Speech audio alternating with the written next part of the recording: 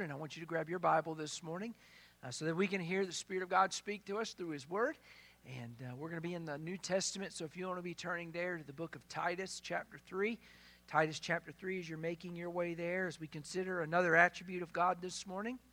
And as you're turning there, I don't know, are there any Boy Scouts here? I know that in recent years, Boy Scouts kind of gone south, and most people don't agree with where the direction they've gone. But when I was growing up, I was a Boy Scout, and Troop 250 there in New York, and as a Boy Scout, I learned the Scout Law. I don't know if you were a Boy Scout, if you learned the Scout, everybody knows the motto, right? Be prepared. But the Scout Law was 12 principles, 12 laws that a Scout was to live by. And I was taught there to memorize the Scout Law, that a Scout is trustworthy and loyal and helpful, friendly, courteous, and kind, obedient, cheerful, and thrifty, brave, clean, and reverent. And it was those principles about how we should live as Scouts and how we should treat those around us. And it'd be nice if we all were kind, wouldn't it? Wouldn't it make life a lot better? Anyone who's raising multiple children will say amen. Amen. Teaching kindness is something that we take for granted, but it's something that we need to learn, because if you look out there in the society around us, I don't see a lot of kindness, do you? We desperately need to experience God's kindness. And I think that's what makes civilization civilized, is by the way we treat one another with kindness. It's not just something Scouts learn. It's a principle that we frankly teach our children each and every day. And our culture has lost the ability to speak kindly, to deal kindly, just to show common courtesy and common respect. And we need that. But it's not surprising, because we no longer regard one another made in the image of God. And as made in the image of God, we would have dignity and respect. But you realize today, in a culture that's really turned its back on God and is godless, that when you don't realize that everyone has dignity, you would treat them with kindness. And how do you recapture that in a culture that's lost that? One of the things we realize is, as we're studying the attributes of God, it's because of who He is that we know who we should be and what we should be like.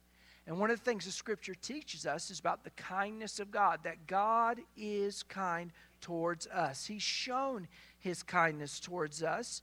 And our responsibility is to, again, as believers who've been shown the kindness of God, we need to show it to the world around us. When you study the Old Testament, there's a beautiful picture there in the Old Testament in the life of David. When King David was anointed as king, you knew he was just a young man. And Saul, who was the existing king, he didn't like the idea of David being the one that would take his throne. And remember, he was chucking spears at him and doing everything he could to get rid of David. And it was his son Jonathan who actually showed kindness to David and was his friend. In fact, when he realized his dad was going to try and kill David, he's the one who warned David, listen, you need to flee for your life. Later on, when Saul and Jonathan were killed in battle, David said, I need to do something to repay Jonathan for his kindness to me. What could I do to return the kindness that he showed me as my friend? And so as he wrestled with that and asked, does anybody know, does Saul have any sons that remain or any descendants that remained? It was discovered that there was one son of Jonathan, Mephibosheth, that was still alive. And yet this young man, this young boy, actually was crippled. He was one that was carried from place to place. He didn't have any livelihood, anything he could do.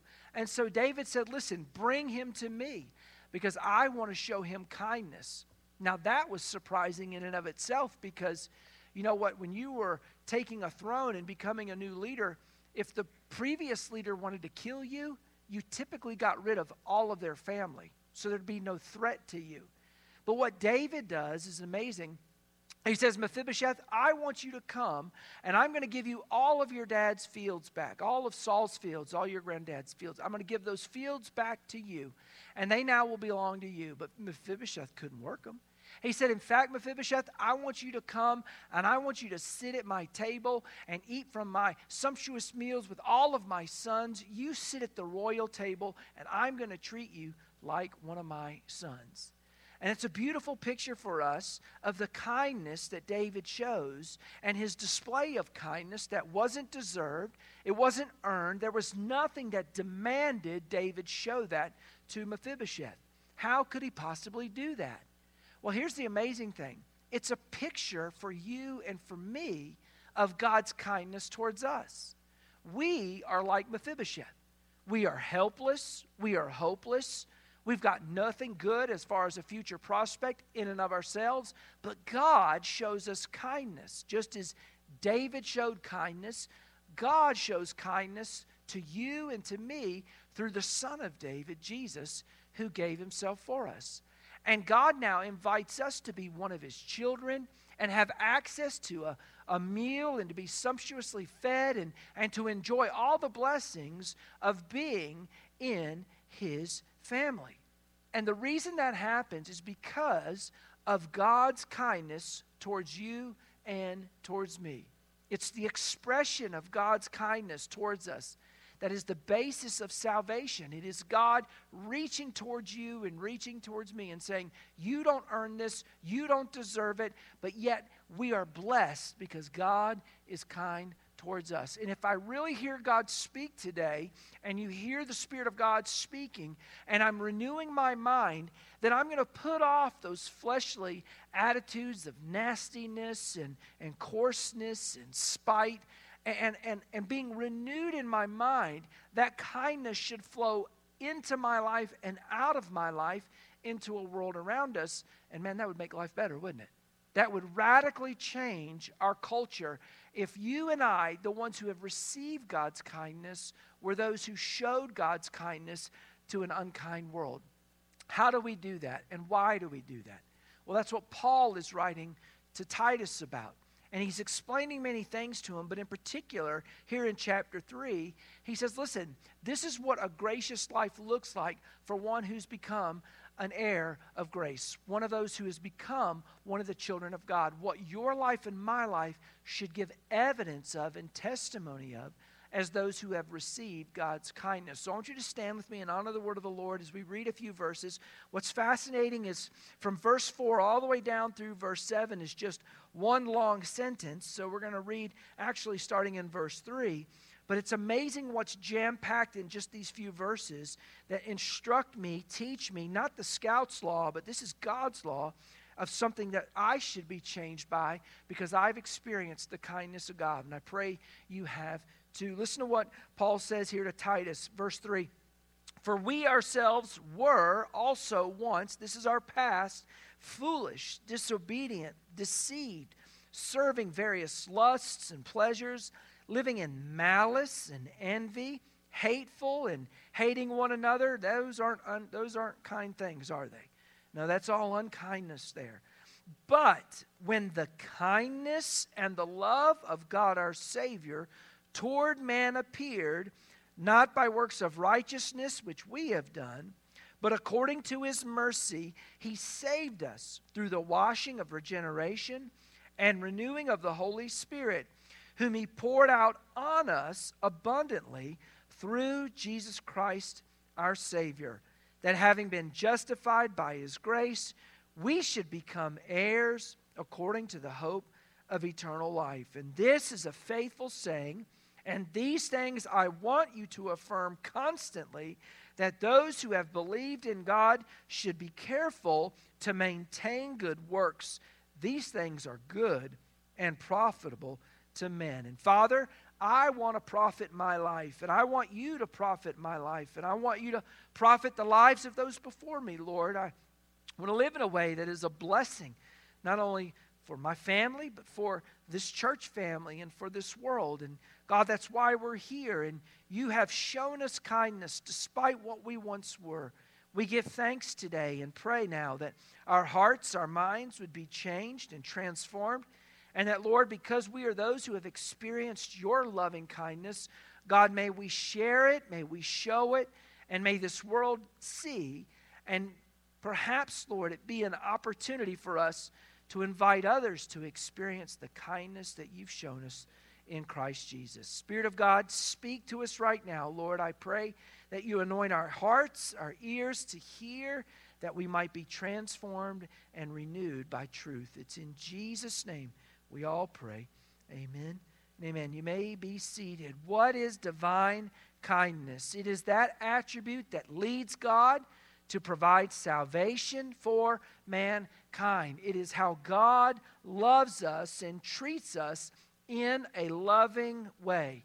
It is His mercy. It is His grace. It is His goodness. It is His love that is extended toward us, and it is called His kindness. In fact, if you go over in the Old Testament, sometimes you'll read there a term that says God's loving kindness. Have you ever seen that in your Bible when you're studying the Old Testament? That word, God's loving kindness, is hesed. And it talks about God's covenant love, the love that He shows to you and to me. It's a love that's loyal. It's a love that's faithful. And God shows us that great love in redemption. And as He does that, the prophets often remind God's people of God's loving kindness. Now, it's not surprising when we read that, because even here it says there in verse 4 that God's kindness and His love, you see those two terms together, reach towards you and towards me. And in the New Testament, that word for kindness is Christos. And the Christos is not the Christos, that's the Christ. That's the Greek word for the Messiah, the anointed one. But the Christos, the kindness of God, when you read it in Scripture, frequently it is associated with what Christ has done for you and me. The Christos, the kindness that God shows us, is because the Christos came to die for us. And because of the work of Christ, you and I experience God's kindness, His loving kindness. In fact, that scripture that we read earlier, Pastor Paulie led us to read in Romans chapter 2, the Greek word, while it's translated goodness, is Christos. Why does God show us the riches of His kindness? Why does He show us His forbearance? Why does God show us His long-suffering? Why is God like that to you and to me and to this world? It's because He wants the kindness, the Christos, to draw us or cause us to repent. You see, the Bible teaches over in Psalm 145, God is good to all. He's compassionate at all. He's kind to everyone. And yet men spurn Him and reject Him and shake their fists at Him and rebel against Him. And yet, as Paul would say, God is reaching, extending kindness to mankind. And as He extends kindness to mankind, He's patient and forbearing. He wants us to repent. And He's very long-suffering with that. Think about how patient He was, not just with you and with me, to respond to His overtures, His reaching toward us in kindness. But you look and you see time and again in Scripture how patient He is with rebellious mankind. He was patient for 120 years while Noah built an ark. He was patient for 400 years with the Amorites, not bringing His people out of the bondage of Egypt back to the land He has promised. He was patient with Nineveh and sent them not just one prophet, but a second one. Jonah comes and preaches and tells them to repent. And it's Nahum and comes later and says, listen, this repentance that happened has not long lived, and now judgment is coming upon you. God demonstrates this kindness to Jew and Gentile. And as He does this, it's His loving kindness that are the basis for all of His redemption that He wants us to experience.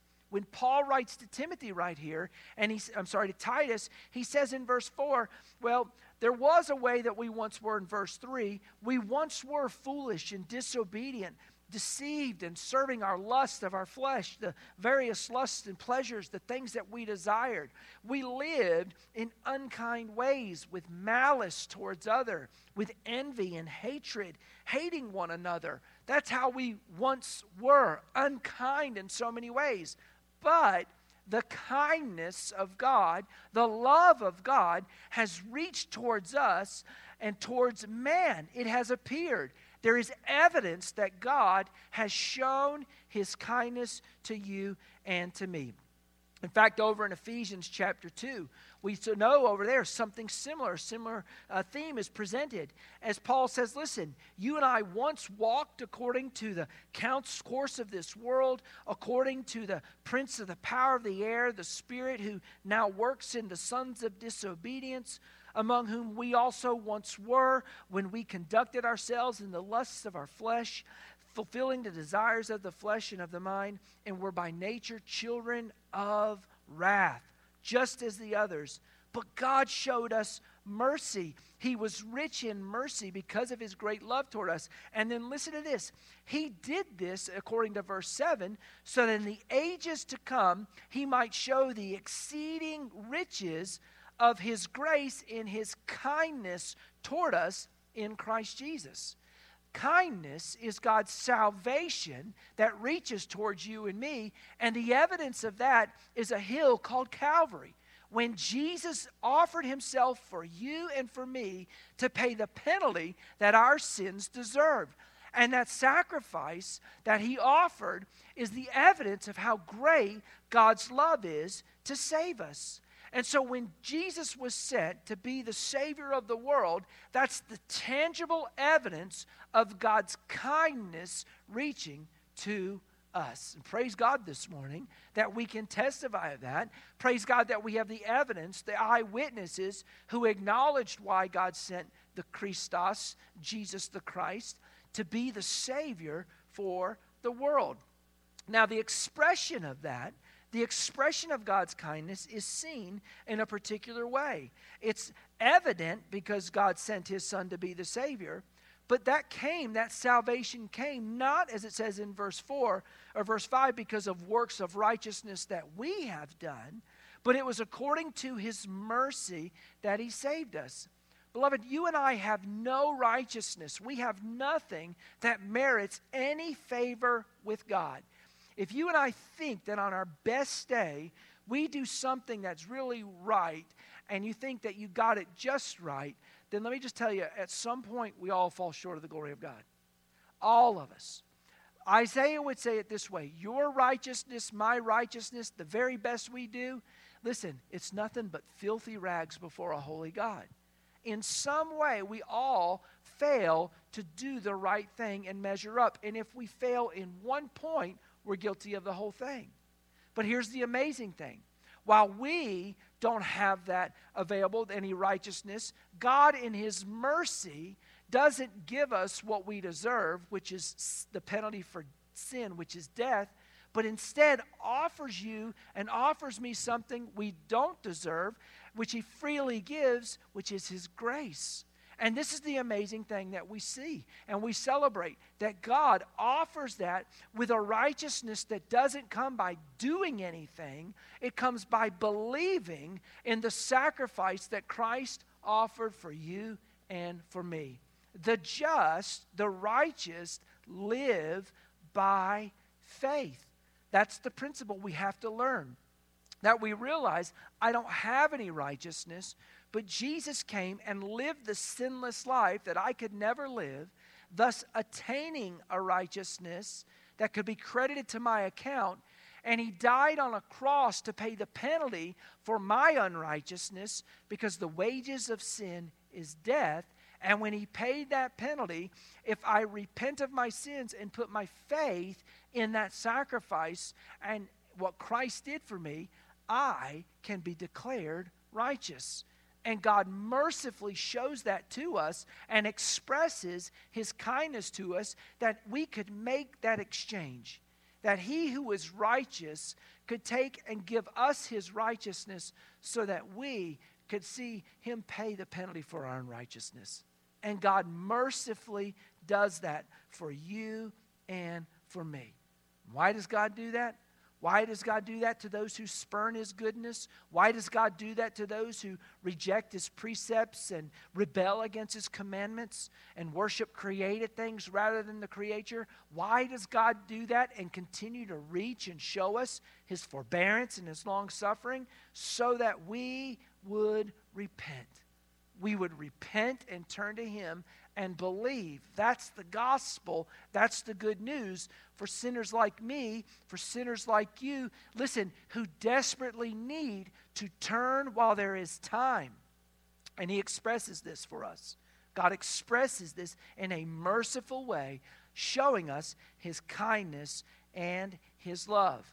Now, when that happens in your life that you realize, I'm a sinner and I can't save myself, and the Spirit of God opens our eyes and helps us to realize, to see that Jesus died in our place and we can put our trust in him to save us, something happens in your life. And this is what God's kindness does, that he has shown us. This is the effect of it upon us. Notice what he says here at the end of verse 5.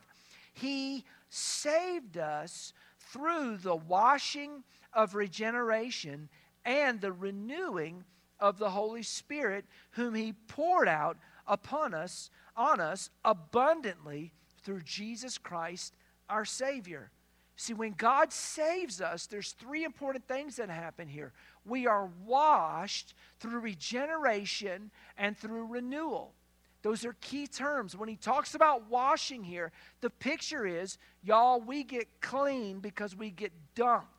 And when we get dunked, the washing washes away and cleanses us.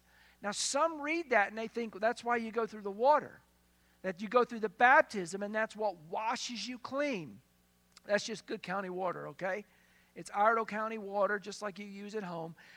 When we go through the baptismal waters, praise God, we warm it up, okay? But it's just county water. There's nothing mystical nor magical about that water. Those who go through the water there are testifying that something else has happened and they've been washed in another substance, and that is blood. You say, that's pretty gory. No. The Bible teaches that what happens is when we are saved, when we repent and place our faith in Christ, the Bible says that the Spirit of God baptizes us into the death of Christ. That we are baptized into his death that he offered. And it's through his shedding of his blood that our sins are forgiven. And when that sin is forgiven, the power of sin is loosened from your life. Not only are you cleansed, but the taint of sin and the power of sin no longer remains there, that you and I have to be in subject to it.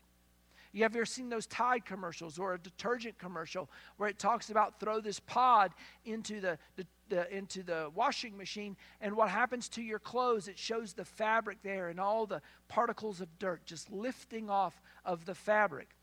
That's what happens when we're baptized into the death of Christ. Listen, the penalty of sin no longer hangs over us. The wages of sin is death. But listen, without the shedding of blood, Hebrews 9:22 tells us, there's no remission of sin. Unless blood is spilled, a sacrifice is offered, and it has to be a perfect one, which Jesus offered for us. Unless that happens, then God's righteous requirement has not been met, that someone has to die. You can't bring your bull or bring your goat or bring your sheep and that be a sufficient sacrifice for your sin. Those were temporary coverings that God allowed until the Lamb of God that takes away the sin of the world, Jesus, appeared to take away the sins of mankind.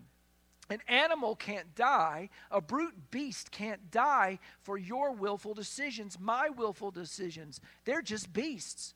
We need someone who had a perfect will, who always obeyed the Father, to die in our place, because he always did not his will but the will of his Father. And he dies for you and me because we don't always do the will of the Father. We often do our will. And so Jesus dies for us.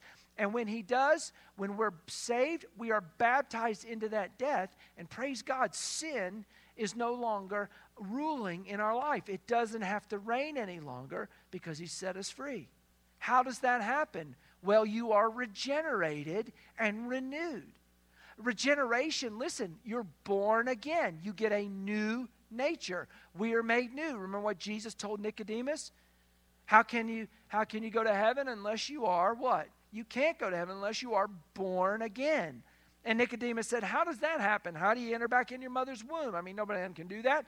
And Jesus says, you're a teacher of the law and you don't even understand these things? Listen, it's not that you enter back into your mother's womb. You were born of the Spirit. And it's a mystery how that happens. That the Spirit of God comes and opens our eyes and helps us to realize we're sinners that deserve death, but Jesus offered a sacrifice for you and for me that if I repent and put my trust in His sacrifice, I can be saved. You can be saved. Not because of anything you and I have done, but all because of what Christ has done. And when that happens, we are born again. We are made new, spiritually reborn. We are converted. And then this idea of being renewed is the idea of being made new again.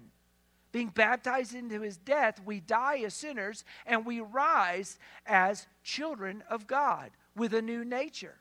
In fact, over in Revelation, it says in Revelation 1:5, as it's written there, to Him who loved us and washed us from our sins in His own blood. In fact, we'll sing and celebrate that in heaven. Read Revelation 4 and 5 as we gather around the throne and sing in heaven, behold the Lamb. His love is written where? On His hands. When He died for you and for me and gave the sacrifice and washed us from our sin, releasing us from the power of sin in our life. And we are born again. We are made new. And when we're made new, we now renew our minds by the Spirit of God. The Spirit of God takes God's principles and precepts in His Word and renews our mind as we put off the way we once lived and we put on a new way of living based on the truth of God's Word. And as we do that, applying those principles in our life, it changes how I want to live. It should change how you want to live day by day. It should change your affections, what you love, because now we love God supremely in light of His great love that He's shown us. It changes my attitude in life. It changes my actions in life. It changes all of these things. Life is radically changed. Why? Because we are being renewed. Because we have a new nature, because we've been washed by the Spirit. And to accomplish all of that, it's kind of like your life was flooded with the Spirit of God. You got all of the Spirit. We get all of the Spirit when we repent and place our faith and trust in Christ. And it's the Spirit of God that begins to change our life day by day. Now, what's the end result of that? That's the effect of what happens. All of this comes through Jesus Christ, our Savior, and the work of the Holy Spirit that God pours out on us. But this now changes my past, my present, and my future. It changes my past because now we, having been justified by His grace, now listen, your past, my past, praise God, when God makes us right, we don't have to give an account for that anymore.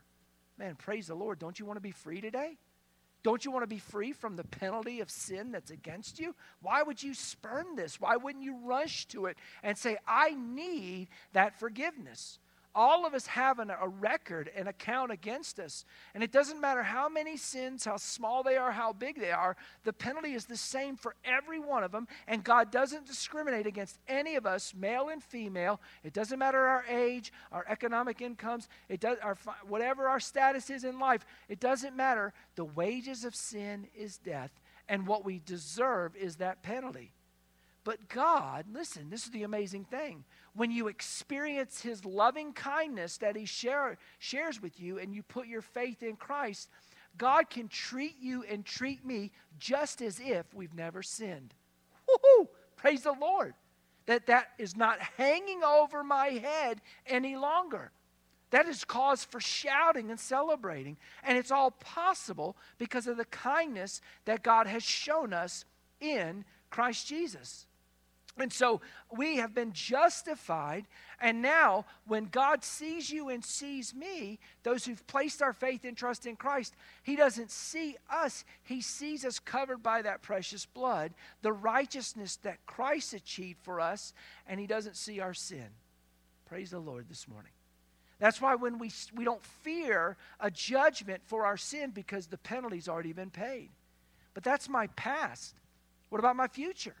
Having been justified, listen, by his grace, we should become heirs according to the hope of eternal life. I mean, this is our future prospects. Listen, we were like Mephibosheth. We didn't have any future prospects. We couldn't even get up and work those fields that were given to us. We couldn't experience and enjoy all those blessings unless someone helped us. And that was us. That was me. That was you before we came to Christ. But now that we have come to him, we have become those who are his children, and we have an everlasting hope. This isn't just some temporary transformation. This is something that impacts your destiny, your future, and it is an everlasting, eternal hope that we become heirs of God according to the hope of eternal life. Now, what's amazing is the truth that accords to godliness, Paul would tell Titus over in chapter 1, verse 2, comes in hope of eternal life, which God, who cannot lie, promised before time began. God has promised this eternal life for anyone and everyone who would put their faith in him and trust in the truth of who Jesus is and what he's done for us. And what's amazing is that means my future prospects look really promising, not because of me or what I've done, but only because of what Christ has done for me on behalf of me through the cross at Calvary. And so my past is dealt with, my future looks optimistic, and then the other effect is this: what about my present everyday living? Well, that's in verse 8. And this is the application. Based on who we once were. Verse 3, foolish, disobedient, deceived, serving various lusts and pleasures. We were living in malice, envy, hateful towards one another. But that's changed now. The grace of God that brings salvation has appeared, and it instructs us how to no longer live like the world, how to no longer live godless, but instead to be zealous for good works. And that's why he says here in verse 8, listen, this is a faithful saying. And these things I want you to affirm constantly, that these who have believed in God should be careful to maintain good works. These things are good and profitable to men. Do you know what changes a society? It's when people respect others made in the image of God with common decency and courtesy and show kindness to others. That radically changes our world. But that will not happen until people recognize the kindness that God has extended towards us so that we share and show that kindness one to another. In fact, over in Ephesians chapter 4 and verse 27, or 32 rather, it says that we are to be kind to one another, tender-hearted, forgiving one another. Why? As God in Christ forgave you. A command that we have, an imperative that we now have, is based on what Christ has done. And because of what Christ has done and God has shown us forgiveness, we now are able to show kindness to those around you. You say, Pastor Chris, you don't know some of the people who've been really hateful to me, really spiteful to me, really unkind to me. I don't know that I can do it. I'm glad you said that. You know why? Because this Christos, this kindness, is not natural. It's supernatural. You see, it's an attribute of God. In fact, it's a fruit of the Spirit. You know the fruits of the Spirit from Galatians chapter 5, verses 22 and 23. The fruit of the Spirit is what? Love, joy, peace, patience, kindness. It's right there. It's the fruit of the Spirit. You can't manufacture this. I can't manufacture this. It's the Spirit of God who works in me, renews me, reminds me of what Jesus has done for me, the forgiveness God has shown me, and as the recipient of that, I'm now commanded, allow that to flow through you to reach other people's lives. Be kind to one another, tender-hearted, compassionate, as God in Christ has forgiven you. This is not something we gin up and just give a better effort to. This is when we die to self that the life of Christ might be manifested in us, and we allow God's Spirit to renew our minds as we put off those things we once did and put on a new way of living, because it's the Spirit of God working in me and through me. And here's the little conspiracy. Think about this. Stop. How do we change the culture around it? How do you change the office tomorrow? How do you change your classroom tomorrow? How do you change the ball team tomorrow? How do you change life in your home so that people show kindness? Well, here's the interesting thing. If we are the body of Christ, if the Spirit of Christ dwells within us, then we should be agents of kindness, secret agents, right? Where, listen, when a world is unkind to us, hateful, spiteful, and does those things, just imagine the opportunity we have if we respond kindly to someone. And all of a sudden they say, whoa, that's not how this world works. Yeah, you're right. Why are you being kind to me? Well, let me tell you about the kindness that was shown to me. Because I can't do this, but He can, through me, to others. And see, it's that opportunity that God gives us to testify and bear witness as examples of the riches of His kindness that's been shown to us in Christ Jesus. We've been saved by grace through faith, that not of ourselves, it's the gift of God, not of works, lest any man should boast. But we are His workmanship, created for good works, that we might walk in them. And so this week, the opportunity is going to happen. Someone, believer, is going to be unkind to you, spiteful to you, hateful to you, and you make a choice right then. Are you going to respond in the flesh or respond in the Spirit?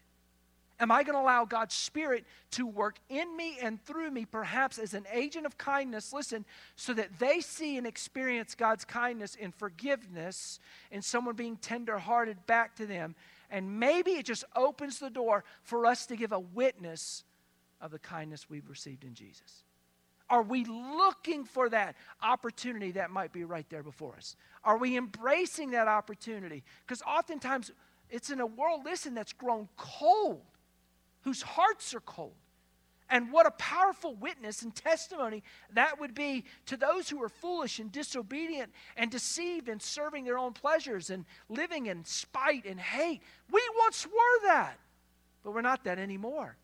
And we should be salt and we should be light so that we can give evidence and testify that my condition was miserable and I had no help and no hope, but God showed me kindness and His love. And now I'm doing that to you. Why? Because I want to testify and be a testimony of God's amazing kindness.